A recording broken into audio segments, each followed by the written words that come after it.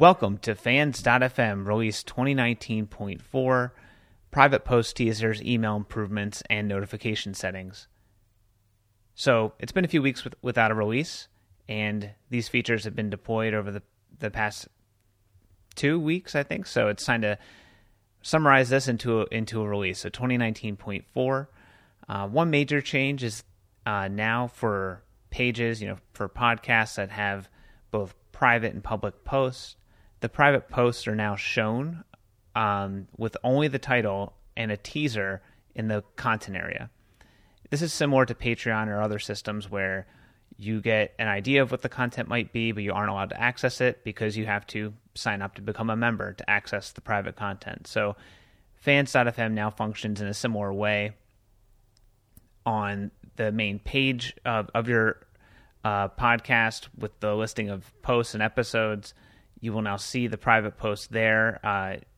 If you're publicly accessing the site and don't have an account, you will see the titles of the private posts with a advertisement and a button to sign up to become a member to access those private posts. So that exists on both the listings of episodes, but also on episode permalinks themselves, things that might get linked to.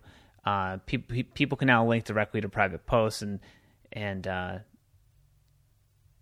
when someone gets there and they don't have a membership, they can sign up for one and access things immediately. Another big change, or small change, but kind of a big problem, was the login link emails that were being sent out for people to log in, but with just their email without a password. The subjects of these emails were the same every email, as you might expect, but as it turns out, this was getting stacked together, kind of collated together on Gmail. So I made a change to make that email better and clearer anyway. It only had a link before. It wasn't very descriptive. But I also now make sure that the subject of the email includes the date and time so that it does not get subsumed or kind of swallowed up into an existing thread on Gmail or other mail services. It's important that you are able to access this email login easily. And I also increased the time in which the link exists. It can only be used one time, and now I set the expiration to an hour instead of 30 minutes, just in case there needs to be some leeway. It can only be used once, at most once anyway, but I feel like an hour is enough time and secure enough to log in. So login link emails should now be better. I also improved the emails and copy on emails that are sent during registration, accepting a gift membership, and handling email confirmations. Before, I was kind of using this login link email to kind of satisfy a couple different situations with little explanation or with little with not much clarity. So for each email situation, I now have an appropriate email that kind of explains what's going on, and that'll just be better. It'll be better for users and members who sign up for podcasts, for other reasons, and eventually for new users of the system. Another change is you can now, and this has been the case for a little while, but you can now add multiple emails to your account. And what's new is you can now configure whether or not you'd like to receive notifications or not to each email address. So, one thing I want to try to promote is the idea of people having multiple emails, because email is so important to accessing the system. And over time, people, I personally have always, kind of like kept my email or a couple emails around that I use and don't delete or anything like that. But it seems like people do run into situations where they lose access to one of their email accounts. And so for that reason, I'm suggesting, and I'm going to start advertising more, that people add multiple emails to their account. Again, the email is unique within the system. Once it's added to your account, it's associated only with your account.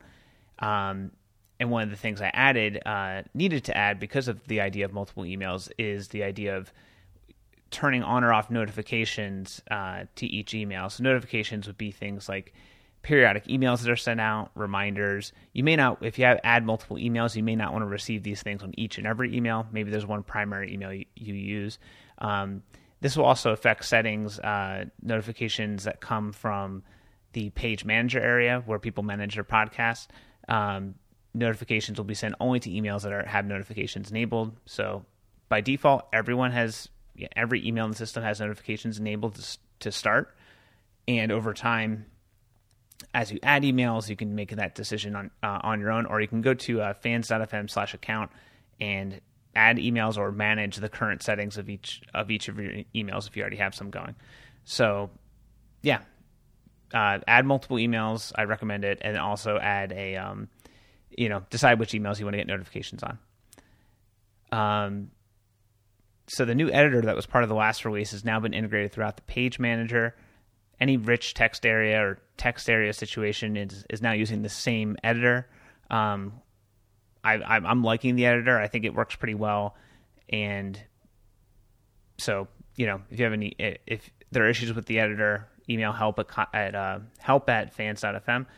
But the editor is now used throughout the system. Prior to this, in certain areas with certain text areas, it was still if you as a manager wanted to do some special formatting or anything like that, you would have to use Markdown and know what Markdown is and all that stuff. Now you don't need to know any of that. Just use the editor that's there. Another change I made, the call-in system, which manages many people may not know that there's a call-in system that's part of fans.fm. It'll become public soon, so anyone can use it. But some features were added to that, grading of callers and displaying names and numbers in addition to names. So that was a new thing.